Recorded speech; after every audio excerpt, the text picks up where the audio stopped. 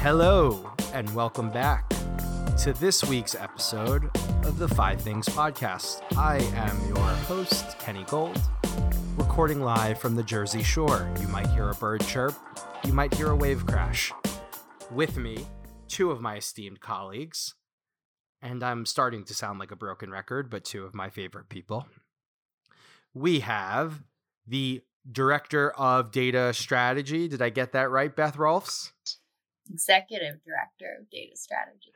Throwing in an executive, and the content architect, the choral man himself, Mr. Ish Traore. Hello, everyone. What's going on? We have a full 5 things to talk about today. The first 5 thing is that's weird. It's not the first 5 thing, but here are our 5 things. Beth will be talking to us about Twitch temporarily banning Donald Trump. Woohoo! Ish will be talking about Reddit banning the Donald subreddit. There might be a theme here. I'll tell you a little bit about Facebook outlining efforts to address platform hate speech, an ever-changing target. Beth will talk a bit about Twitter testing collaborative fleets. And Ish will talk to us about Instagram testing a full-screen stories display. So, with that, Beth, Twitch temporarily banning Donald Trump. Let's talk about it. Well, I feel like it's in the headline, but Twitch temporarily banned Donald Trump's Twitch account. It's caused a lot of conversation, and I think a good one for us to be having about whether or not it's up to a social platform to regulate politicians the same way that they would regulate their users. So Twitch has a pretty clear-cut hate speech protocol. They have come out and said that they're going to crack down on that. And one of the accounts that they banned was Donald Trump.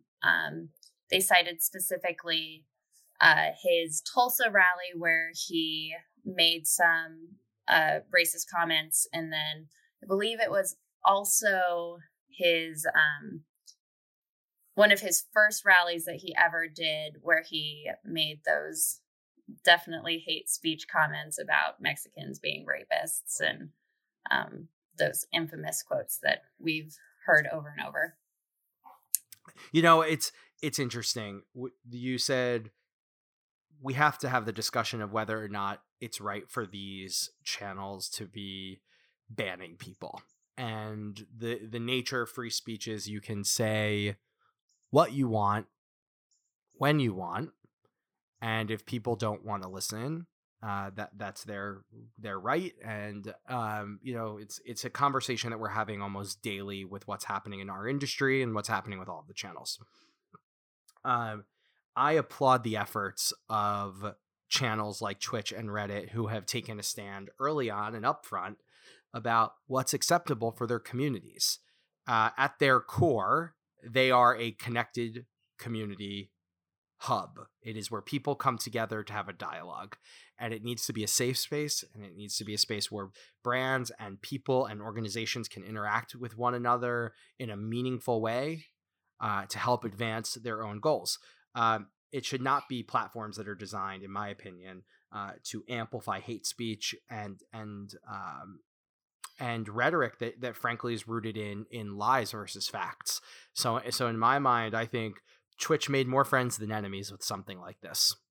Yeah. I think it's really interesting for us in this industry that we're in advertising to notice how this is how to publicize and how to promote something in a way, and it doesn't work. It seems like, and it's probably going to segue off into what I'm talking about with Reddit, but for some reason, it just seems like Donald Trump's team was smart enough to put him all the current places, but they used all those places incorrectly. Like the messaging is always more about like polarizing and kind of splitting people in half, if that makes sense, rather than like any any form of togetherness. You know, just an opinion, but it seems like these social platforms and all these different platforms are finally starting to get hip to it.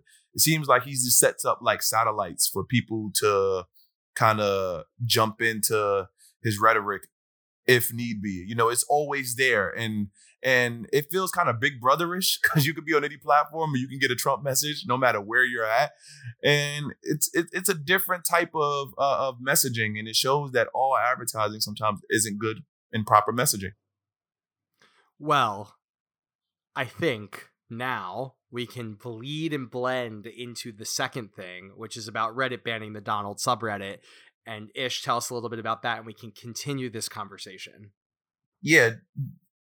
So everyone knows how much Reddit is the gatekeeper of memes along with 4chan and how they talk up just topics and good, bad, and indifferent. With this Donald Trump situation, this is more curving towards the negative side because there are a lot of groups that are quasi darknet groups on Reddit, and trust me, they can get toxic, and they can also provide some laughs for people. But within this Donald Trump subreddit, it got toxic to the point where Reddit actually had to step in and literally either demod or take off members of their community completely out. It's crazy because I'm thinking of it so much because it's so many of them, but the Trump one became a hub for just toxic activity. And it got to the point where it was so much bullying and harassment and so much craziness that they just had to get it out of there, And this is coming from someone who's actually read the El Chapo Trap House subreddit. That Reddit alone was crazy. Sparks can fly out of that subreddit. So for them to eliminate the Trump one, even before that one, I guess they kind of did it all together, just shows how improper messaging can really affect a website. But it's also, Steve Huffman, their CEO and one of their founders, said that Reddit is a place for community and belonging, not for attacking people. And I think by identifying both left and right subreddits that are in violation of that notion shows the type of community they're trying to build. I applaud them for that. That's badass. Like that's exactly what we want from our communities. Beth, what do you think? I totally agree. And I think what's really interesting about the Reddit forums or the subreddits, in addition to kind of the Twitch stuff that we were talking about, is the fact that Reddit is set up with moderators for all of their subreddits, and yet they still had to kind of step in. So I just think that's like a really interesting part of this, of Reddit kind of gave us all the chance to have our own policing within subreddits and set rules and set standards, but they're taking it a step further to include hate speech, which it also takes me down this route of going forward. Are existing and new social platforms going to have to be more specific about defining what hate speech is, and how does that kind of take us down a legal route of free speech versus hate speech? I could go on and on for days about that, but we're going to continue to talk about this because the third thing on our list here is that Facebook has outlined efforts to address platform and hate speech. And even at the recording of this podcast, there's new news coming every single day about the ongoing conversation between civil rights groups and the Facebook leadership team after 1,000+ advertisers have begun boycotting the platform. And what is Facebook attempting to do to try and right the wrongs that happen on the platform, and in turn get those advertisers to come back and help that community move forward? They have opened themselves up, Facebook, to an independent audit. They have been being audited for a few years now as well, talking about the way that hate speech is seen on the platform. They met already at the recording of this podcast with all of the civil rights leaders who helped form the boycott, from the Anti-Defamation League and the NAACP and the entire crew there, along with Sleeping Giants. And frankly, they, even all of the efforts that Facebook has outlined, the organizers are not pleased. And we just saw a note come through here at the newsroom, this fake newsroom that I'm hosting over here, that Facebook is officially banning any white supremacy posts and comments that come out on the platform. They will be actively looking for it. So this is a day-by-day development, and we are constantly talking about this here at Gray. And I open it up to Beth and Ish to tell us a little bit about what they're thinking in terms of what Facebook is doing to curb hate speech on the channel. Man, that's a heavy one. I think it's a good step. The active monitoring piece of it, I think, is pretty interesting. Of if Facebook takes the stance that they will be actively monitoring white supremacy hate speech, what about all the other types of hate speech that are out there? And are they setting themselves up to kind of be a police in a bigger way than they probably want to dedicate resources to be? But I mean, I'm pretty consistent across all these platforms. I think it's really important for us to make sure that social media is a place of community and coming together, especially in the current world that we live in. And I think what we started as like cyberbullying on the platform has launched into something really toxic and against my moral values. So I think it's great that they're all taking the steps. I think Facebook is, in true Facebook fashion, taking a light step instead of a firm stance. Beth, I could not agree more. Ish, what do you think? It's heavy. It's one of those situations where you more or less are worried about how it translates into day to day for the future of people who interact online, because there are people who understand that like some of this stuff is propaganda or fake news, or there are people who do look for safe spaces and certain groups that that align with their thoughts and morals, and there is the free speech. And I'd rather someone who has a distaste for something be vocal about it than feel like they don't have a voice and then they blow up and do things that are even worse than typing, And that's where the term keyboard warrior comes from. Someone who wants to express something to the internet rather than go outside and do something crazy, right? So people need outlets to be fair. But in the same sense, you can't push an agenda that's really like tearing down like what's supposed to be the DNA makeup of our country and the world, which is peace and tranquility and all these great things that we try to strive for every single day. So I guess for me, if that's the main thing that we're pushing for, you got to police it, and it starts from the tippy top, and then they'll work their way into other smaller situations. But this is it's the big header. So it's the one that they felt like they had to address.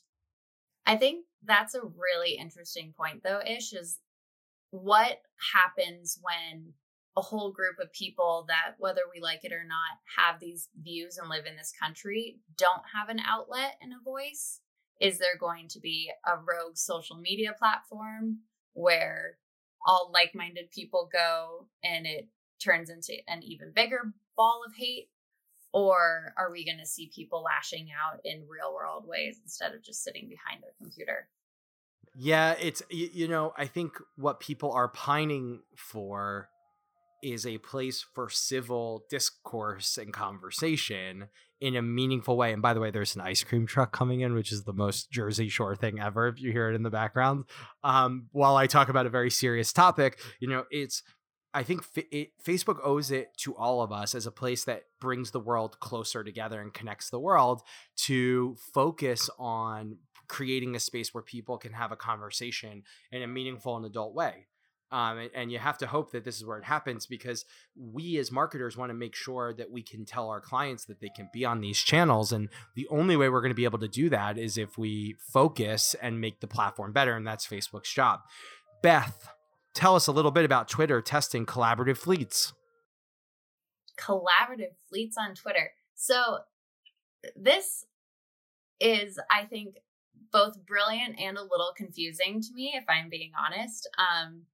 So Twitter has created collaborative fleets, and it's their version of stories.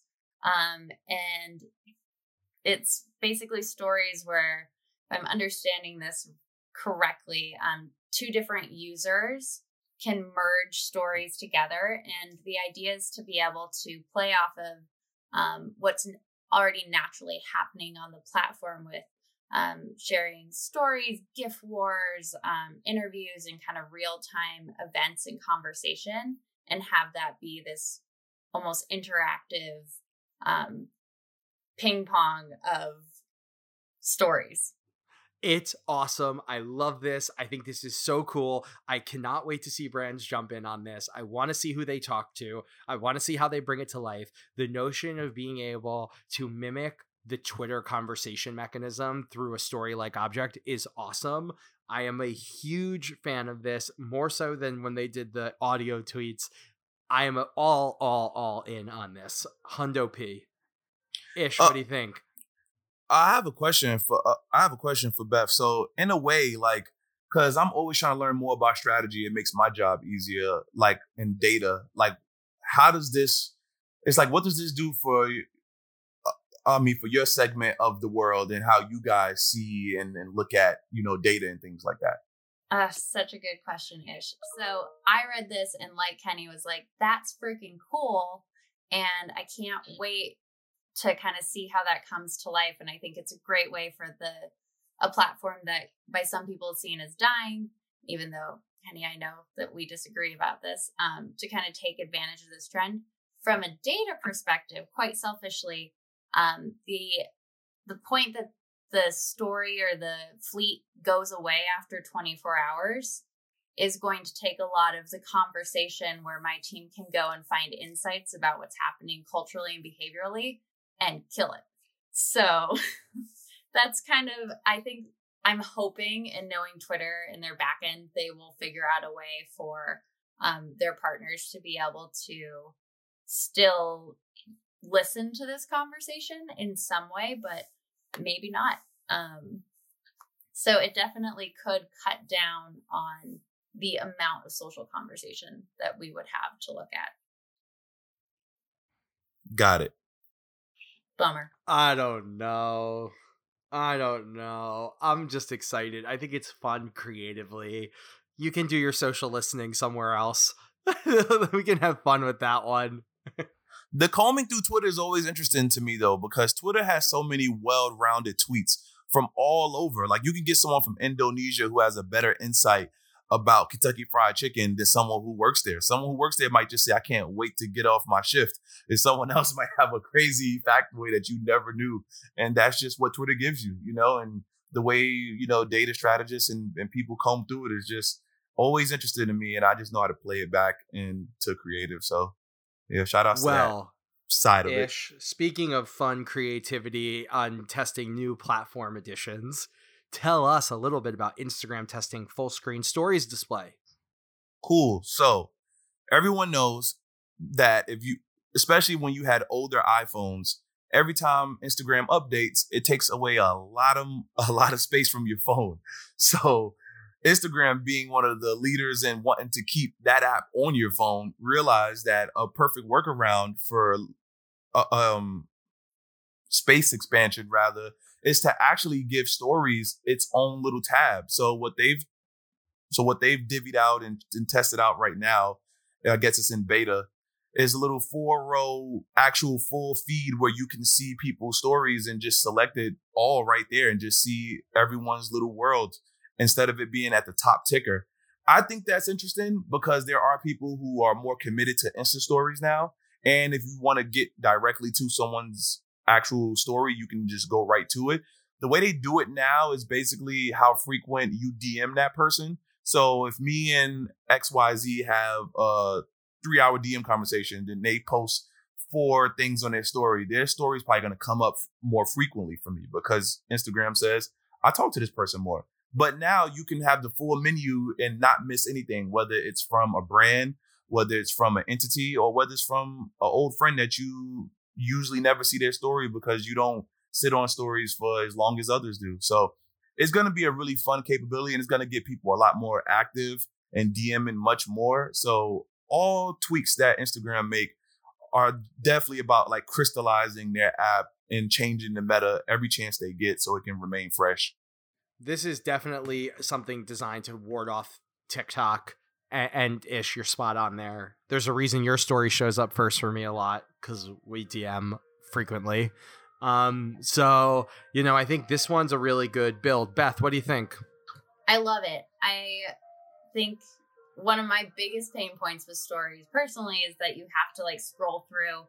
And the other way the algorithm works, if I understand it correctly, is that it will show you the stories that you watch. So I think a lot of times if you're not sitting on stories for a long time, you get this like repetitive loop of people's content. And so I think it's wonderful. I'm excited to be able to kind of pick and choose whose stories I see. And I think it'll also just really boost engagement with stories. Brilliant on Instagram. Love it. I love it. I think you're going to see there's going to be a new ad product too, where you can boost your story to the top there. And it's going to be very interesting to see. I'll be curious to see if they bring the hashtag challenge over as well, knowing that Facebook and Instagram are notorious for borrowing some other features from other channels. Very good stuff. Well, thank you for listening to the hashtag 5 things. I'd like to thank our guests, Beth Rolfs, Ish Traore. Thank you. To let us know what you think of the show, hit us up on Grey social channels, or you can email us, podcasts@grey.com. With that, stay safe, stay smart, stay social. We'll see you next week. The 5 Things are written and researched by Andrew Pattee and Grace McDougall. Produced by Joey Scarillo, Danielle Hunt, and John Dillon. Additional support by John Jenkinson and Christina Hyde. Grey is a global creative agency whose mission is putting famously effective ideas into the world. Check out more at grey.com.